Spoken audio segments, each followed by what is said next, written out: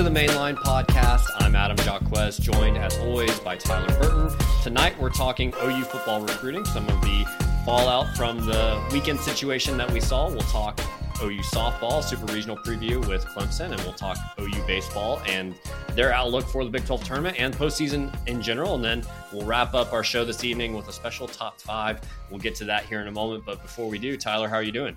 I'm good, Adam. Very excited about this upcoming weekend. This is probably the most excited I've been about a softball series in quite some time. Probably the most excited I've been since OU UCLA at the very beginning of the year. And I think OU is going to have a little bit tougher time than what I think a lot of people are giving Clemson credit for. Obviously, we'll dive into that here in a little bit, but things are good. Family was able to come into town over the weekend. Good to spend some time with them and just kind of watching the clock, kind of counting down the days until football season gets here. But things are good, man. I'm excited to talk some Diamond sports and really excited about the top five list that we've got at the very end of the podcast. So all the listeners out there, stay tuned to get your thoughts on that. But yeah, man, let's just kind of dive into recruiting. Kind of a tough weekend for OU fans. Obviously with the commitment of Za'Davian Sims, burning Oklahoma at the very end and choosing to go out west to Eugene, Oregon with Dan Lanning and the Ducks. So, you know, Adam, there's been kind of, I kind of feel like more attention, more focus has been put on the fallout from this recruitment and, kind of less about, what it looks like, what Oklahoma is going to do moving forward, if that bridge has been burnt, if there's possibly an opportunity for OU to get back in with Sims, obviously with 7 more months until early National Signing Day. But just kind of what are your, overall thoughts with Sims and kind of where Oklahoma goes from here? Well, it's interesting because you definitely have two sides of the fan base here, different depending, I guess, on which recruiting service you might follow. There's some that were thinking that OU was really not much of a focus for Za'Davian Sims based on some of the visits, based on some of the things you heard probably outside of the kid's mouth and around those people directly around him. And then you had some people that were probably listening a little bit closer to the recruit himself. And I think he kind of told people what they really wanted to hear. I was a teenager at one point. I made a lot of poor decisions with a lot of immaturity at that stage of my life. So I kind of understand that. Hopefully he learns from that and chooses to handle things a little bit better going forward in life. That's part of growing up and becoming an adult. But I think it kind of depends on which person you were looking for your source there. Were you looking for an answer from Za'Davian Sims from, the people around him in his mouth, or were you looking for the actual tea leaves and the signs of what are people in Oregon hearing? What are people in Oklahoma hearing and feeling? And so I think if you were looking in the latter there, you probably weren't surprised by this particular situation. And yes, he's a guy that OU wanted. I don't think there's any doubt about that, but there's a lot of discrepancy in his rankings. I think Rivals have him highly and some other services don't have him nearly as highly. He's still a good player. He's still probably a top 250, top 300 type of guy, something that you definitely want at OU. But at the end of the day, if OU said, hey, we want to pick and we can pick and choose whoever we want on the defensive line, Za'Davian Sims is probably pick 5, 6, 7, somewhere along those lines of that OU's currently targeting. Look at the graphic we put out a few weeks ago, the Fearsome Foursome. He wasn't on there, mainly because I think we didn't think he was necessarily looking at OU that close. Nope. And he's not, as highly ranked as some of those other guys. So hopefully he has success, but I think OU is going to have bigger fish that they're going to be able to pull in at the end of the day as well. Yeah, you make a really good point, Adam, and just kind of looking at the list here, some of the guys that Oklahoma is still in a really good position for, obviously a few more months away from the early National Signing Day. Obviously, Nigel Smith, David Stone, Williams Nwaneri, and Joseph Jonah Ajanye. 4 guys, if you put some truth serum in Todd Bates' coffee, those are 4 guys that are, significantly ahead of, Za'Davian Sims. But one of the things, especially with Oklahoma transitioning into the SEC, is that even though, yes, he isn't in your, top 3 or 4 choices, you still have to have that depth. You still have to build the quality of talent in that defensive tackle room. And that's obviously something where, I know that he's the number 2 overall player in the state of Oklahoma, depending on what rankings you're looking at, which platform, but it's still at a position of need. It's still a big body. It's still a guy, that has a lot of the tools that you see some of the, more successful defensive linemen in the collegiate rankings, the way that they're able to perform with those tools.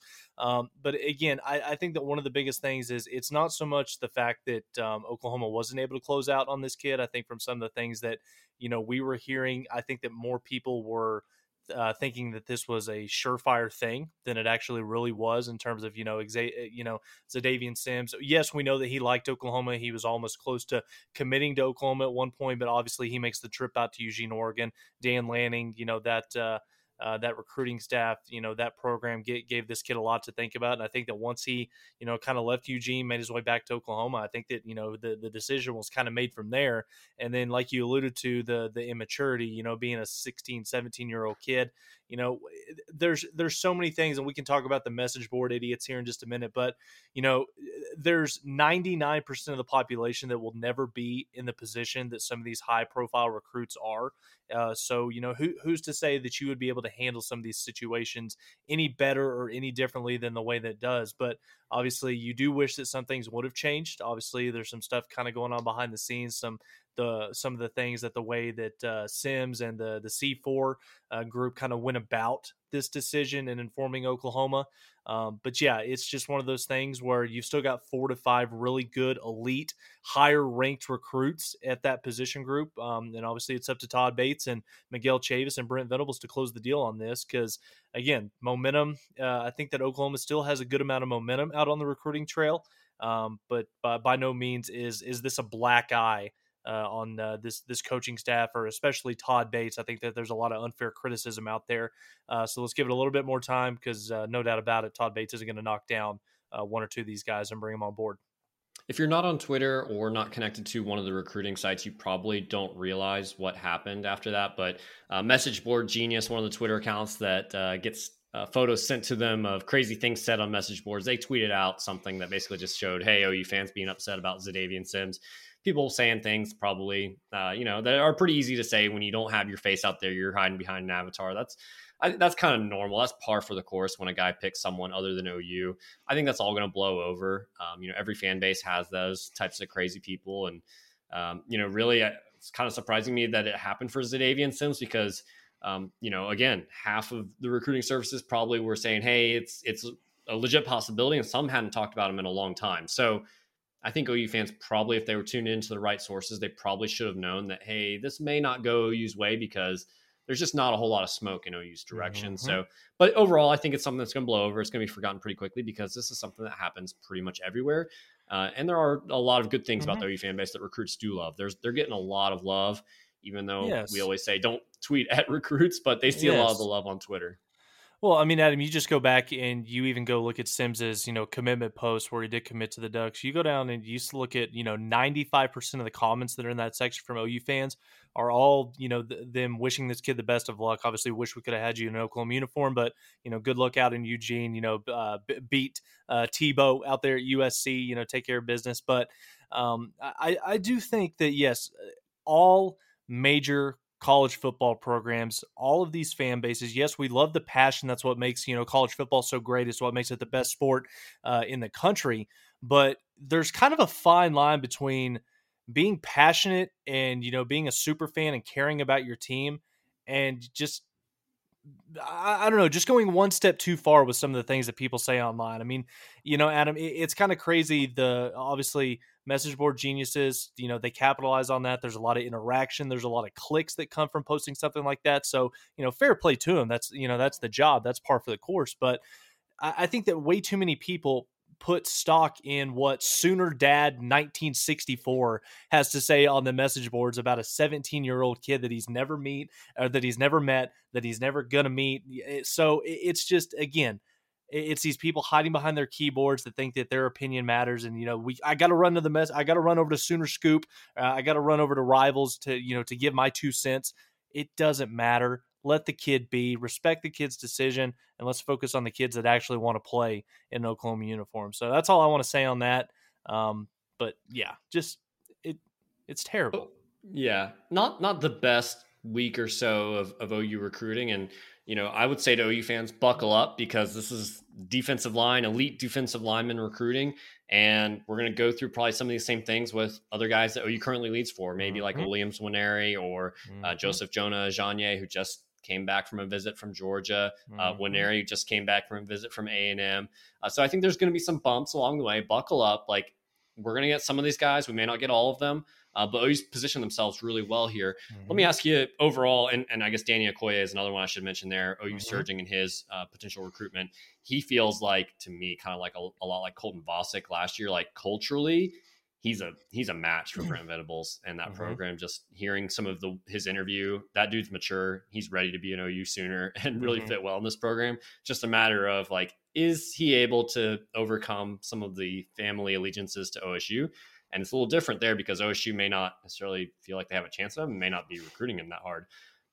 Anyway, a little off track there, but overall, from an OU recruiting perspective, what's your overall feelings just at this point as we speak and record May 23rd? A lot to be done over the summer. The barbecue's coming up next month, but what's your overall feeling as far as recruiting? I still feel really good. Still have a lot of confidence in what this coaching staff and this recruiting staff is doing. Obviously, the barbecue coming up, that is a bit, it's going to be a big time weekend. We've already, sent out the graphic. We've already talked about some of the elite talent from all over the country that's going to be making their way to Norman for those 3 days. So it's going to be pivotal for, this coaching staff. Former alumni, former players are going to be back on there to, basically, go all out. In making these kids feel like a priority, trying to paint the picture for them on this is what it looks like, this is what it feels like, these are the possibilities that are presented to you when you come and play at a place like Oklahoma. So again, in terms of, I think we'll stay on the Sims train and talking about defensive line position specifically, but I think that one of the things that Oklahoma fans truly have to realize is just because you have Brent Venables on as your head coach, with the pedigree and the success that he's had as a defensive coordinator, just because you've got Todd Bates, who's, put countless number of guys into the NFL, he's got a proven track record from his time at Clemson, putting those elite level guys in the NFL playing on Sundays. At the end of the day, you're going into the SEC and at a position like the defensive line, where it's probably the most highly sought after group in the country, because of the fact that there's so few elite guys that can play that position across the board. I don't care if you think that as we sit here on May 23rd, you think you're in a good position for David Stone or Nigel Smith or Williams Nwaneri. When you've got guys like Alabama, Georgia, Tennessee, Texas A&M, Texas, everybody is all hands on deck doing anything and everything that they can. Some things illegal, some things legal, to get these kids to be part of their recruiting class. So I don't care how, the recruiting sites and some of the insiders, I don't care how confident you feel in the way that this is. We've read this book. We've seen this movie one too many times. I'm not believing anything that's going to happen with defensive line recruiting until the ink hits the paper in December, and we can actually, confirm that these guys are part of OU's 2024 class. So, but again, to put a bow on this, I feel good about where Oklahoma is. They've got a lot of momentum across the board in some really good positions. They're in on a lot of good elite guys. Now it's just on this coaching staff, to use NIL to our advantage. But also, you got to go out there this fall and you got to win football games. I don't care how good your NIL pitch is. If you go out there and you lay another egg, a 7-5, 8-4 season, I don't care what it is. There's no excuse for that. You've got to go out there and you've got to put the solid quality, positive product on the field, and you've got to give these kids more than just a we're Oklahoma reason to come play for this program. We spent a ton of time, for good reason, talking about the defensive line, because if you have highly rated players there, it takes a lot of stress off of the rest of the defense and even the offense as well, where maybe you don't have to have as many elite players that OU's used to having. You can get away with a lot less across the board. I'll ask you this question. I'll answer it first to give you some time to think about it. But is there a position group outside of the defensive line, because there's so many elite guys that OU's going after there? Is there a position group that you'd like to see OU surge a little bit more in to get some higher, rated players, or just, give you more hope or I guess promise for what OU could finish with that position group? And my answer for that probably is linebackers. It's kind of a little bit of a mystery to me that OU hasn't done a little bit better with the linebacker position. Peyton Pierce currently committed to Ohio State. He's a 5-star out of the Dallas area.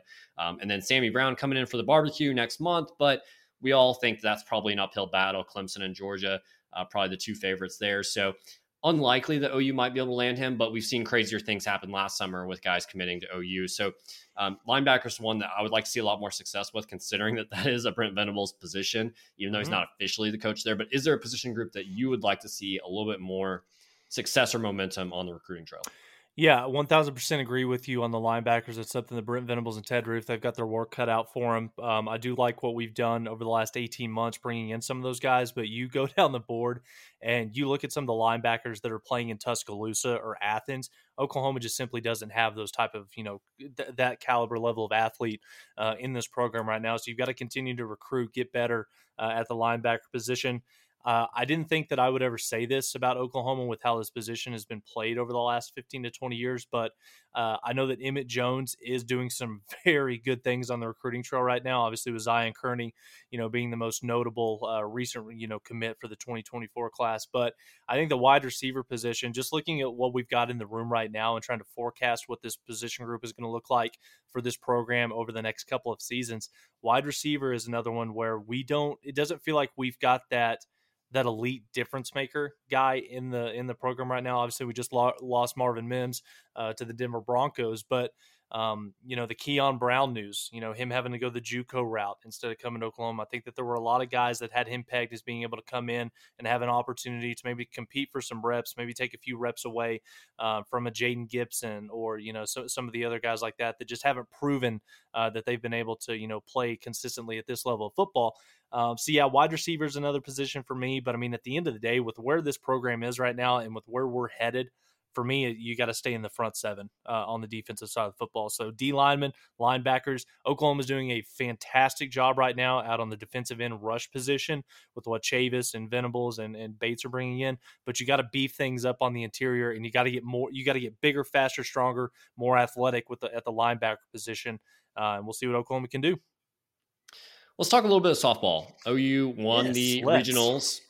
Really just run ruled everybody all along the way there. It was kind of almost a snoozer on Sunday because OU was just hitting them over the wall so effectively that I turned on 7 innings on ESPN Plus. I was watching all these, if necessary games going on, and it was great to be able to just relax and sit back and watch all those other top teams struggle while OU was just absolutely annihilating Cal. So now OU gets Clemson coming to town for the Super Regionals. That was the favorite out of their regional. They're the 16th seed. OU's the 1 seed. Mm-hmm. And it's kind of interesting. It's a team that, the fan base on Twitter a little bit stirred up some chatter in the middle of the year saying that Clemson should be rated number 1 back when they were, I think, undefeated possibly. They didn't finish the season as good. They lost, a series, got swept by Florida State, lost a series to Virginia Tech, their tournament team. They lost to Duke in the ACC championship series there. And so, but they made it out of the regional, not an easy regional by any means. They had Auburn there. That was a tough opponent for sure. But now they face OU. And, what are you expecting from this weekend, Tyler? I'm expecting a lot.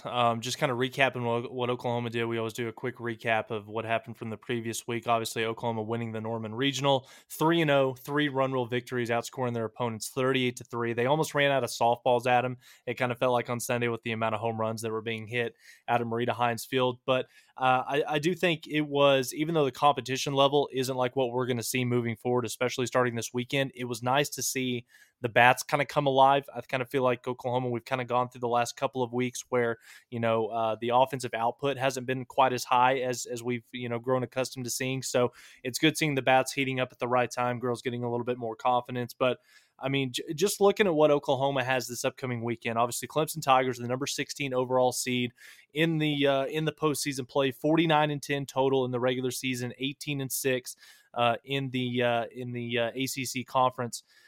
You look at this team, Adam, from top to bottom, and the thing that sticks out, you got to start out with two-way Clemson star Valerie Cagle, redshirt junior. Obviously, ACC Player of the Year. She's one of 3 finalists for National Player of the Year.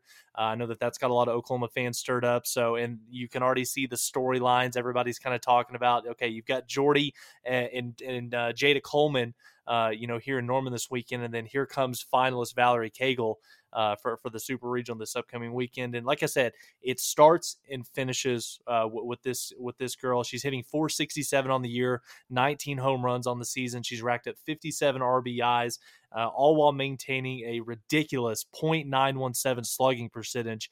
And like I said, she's a dual threat. She's dynamite in the batter's box, but she's even more dominant in the pitching circle. She's got a 1.22 ERA, 32 appearances on the year. She's got 22 wins in that span as well. So, she's 25-6 on the year. So this is going to be a big time test for Oklahoma. I don't want to say that she's going to be the best pitcher that they faced. Obviously, Florida State came to Norman a little bit earlier this year. So Oklahoma, I think it's going to be a battle. I do not, by any stretch of the imagination, think that Oklahoma is just simply going to cakewalk through the Super Regional this upcoming weekend. I think that Friday night, it's always, like I said, it's cliche. It's always pivotal in a 3-game series. You want to jump out there to a 1-0 lead. But I think that all eyes are going to be in Norman, Oklahoma on Friday afternoon, because you're going to have Jordy Ball going up against Valerie Cagle with what's going to be, two well-coached teams, two really good lineups, but two of probably the best, if not the, two in the top 3 to 4 best defensive teams in collegiate softball. So pretty evenly matched series. It's just going to kind of come down to, can Oklahoma's bats kind of get one leg up on Valerie Cagle and the rest of this Clemson pitching staff. I'm very excited about this. I think Valerie Cagle may very well be the best player in Norman this weekend, and clip that probably, and could very easily be 0-2 at the same time. Mm-hmm. Because, sure. And we tweeted this out maybe an hour or two before we hit record here, top hitters coming into Norman, this Super Regional, Valerie Cagle, number 1, hitting .464, from the plate there. But then 2 through 9, I think actually 2 through 10, I didn't have enough characters on Twitter to put a 10th batter on there. 2 through 9 was all OU. And so Cagle's going to have to be otherworldly to beat OU, because, and there's other good players on Clemson, but just, looking at the numbers, and I was very impressed with Clemson. I think they're a good team. Very good. But OU's got, a team, like a real team of everybody could be a ace pitcher anywhere else.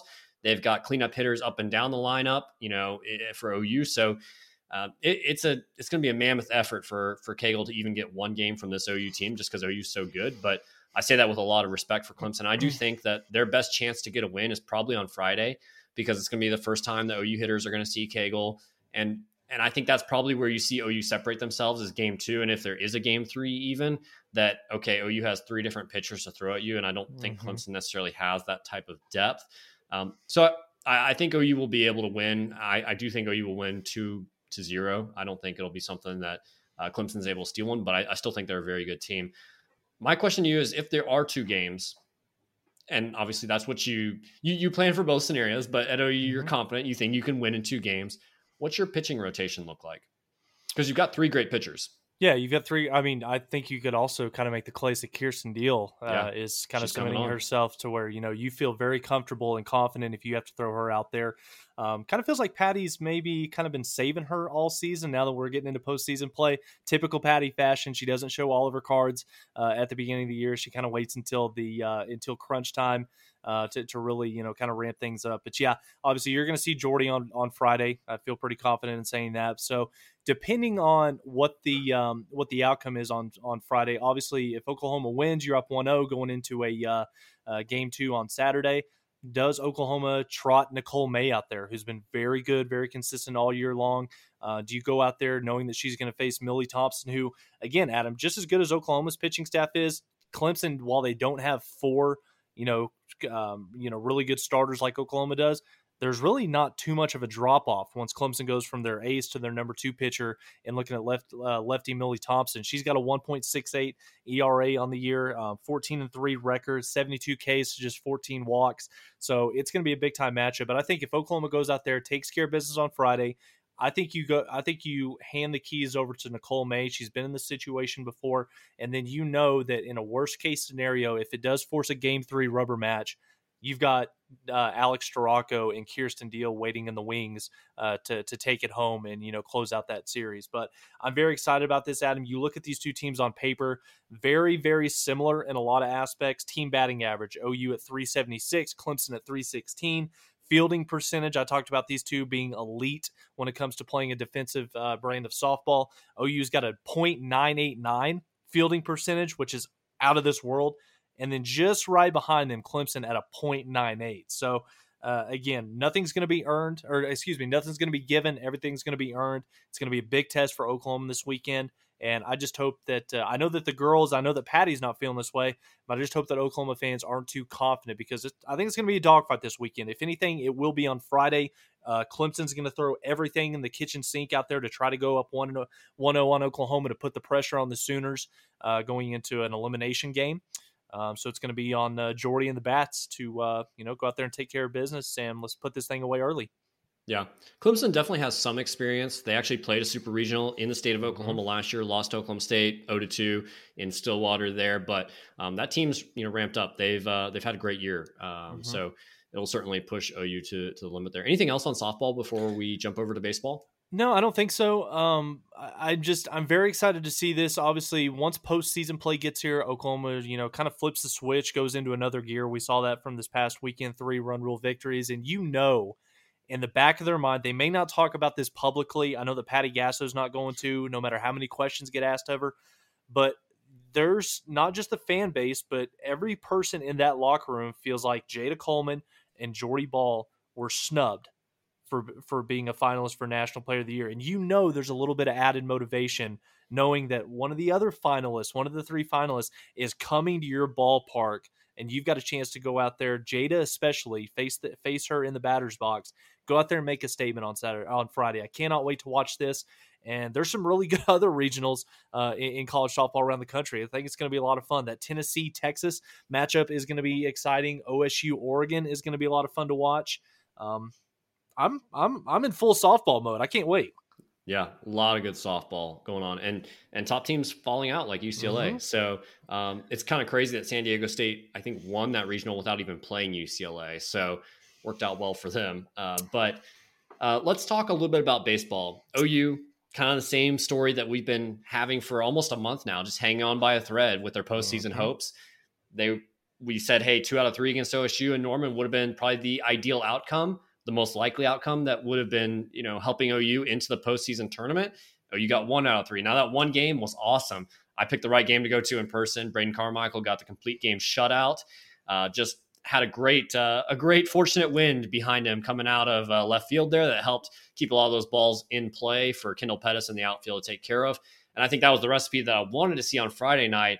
Braxton Douthit really has not been the same guy that we saw in March and in early April. And so I wonder if there could be some potential pitching rotation changes. We did get word today that Skip is going to go with Carson Atwood on the Wednesday night game. That's tomorrow at 4 o'clock against OSU. Now, OSU is going to have some pitchers that are out. The 2 guys that we saw on Friday, O'Toole and then Hendry, I believe.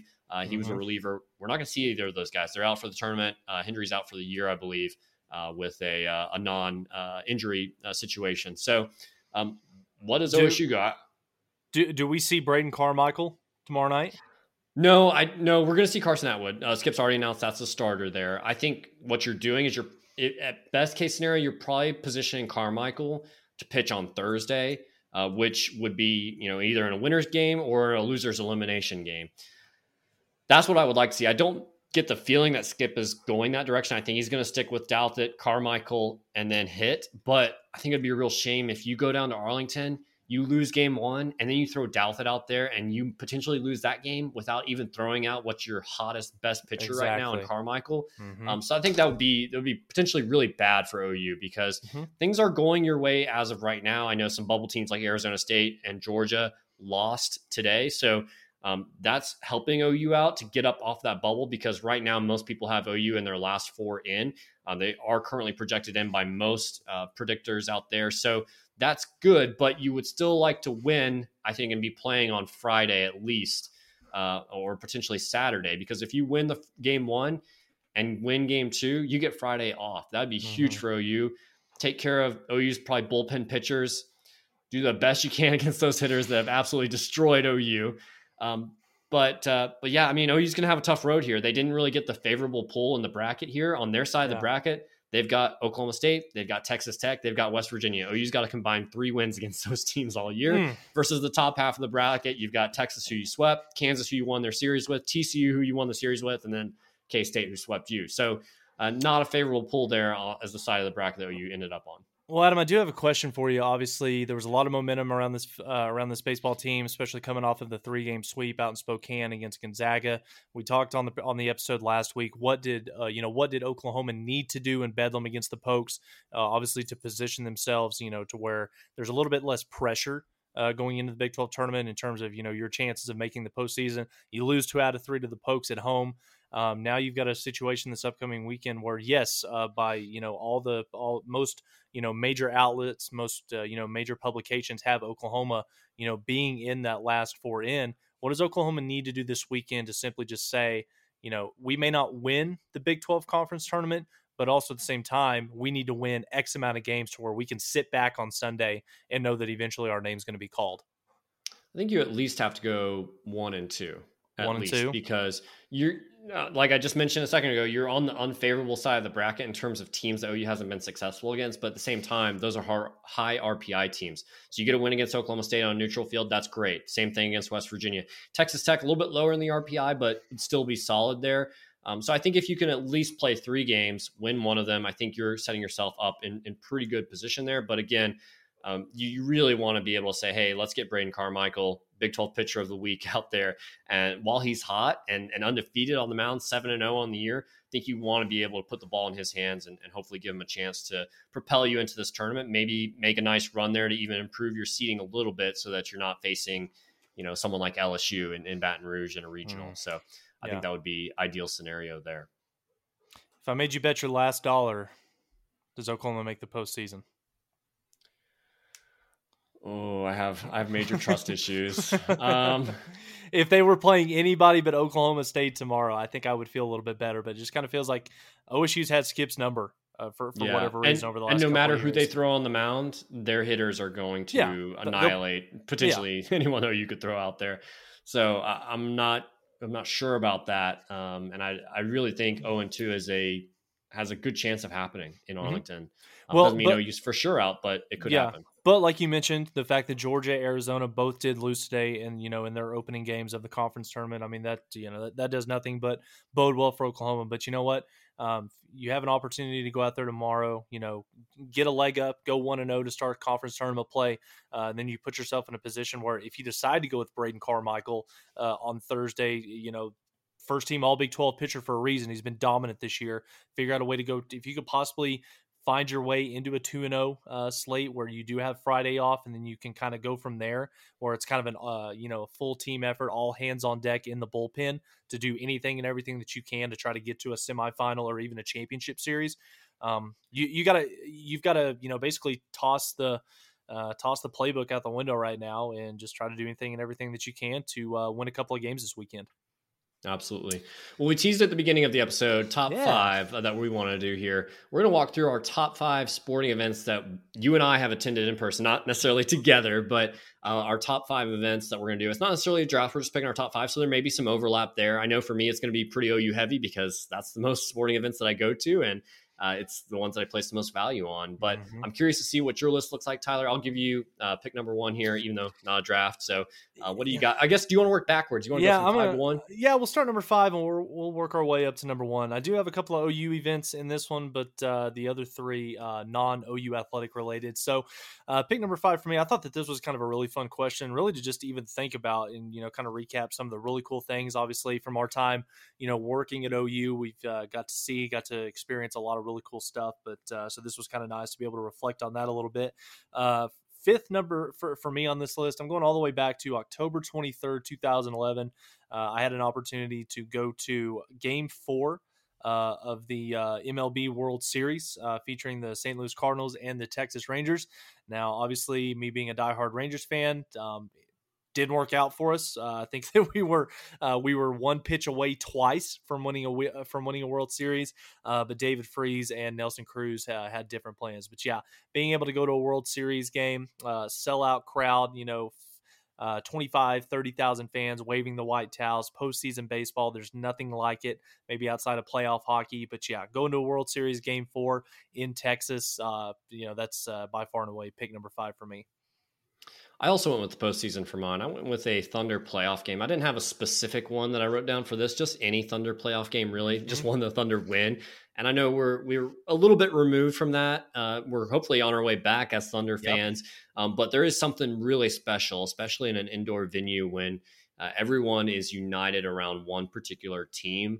And there's just so much unison there. The energy around an NBA playoff game is pretty intense.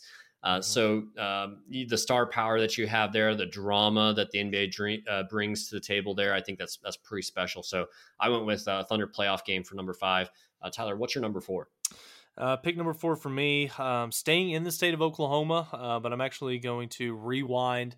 Basically, this time a year ago, the PGA Championship down at Southern Hills in Tulsa, had an opportunity to go out there on Saturday and follow the cat, follow Tiger for 18 holes, and then spend all afternoon just kind of camped out, watching everybody else come through, and then having an opportunity to go back on Sunday, be there following JT for most of the day, and then being able to stand there behind the 18th green and watch him and Will Zalatoris battle it out in the playoff. That was a lot of fun. So yeah, major championship golf on a weekend.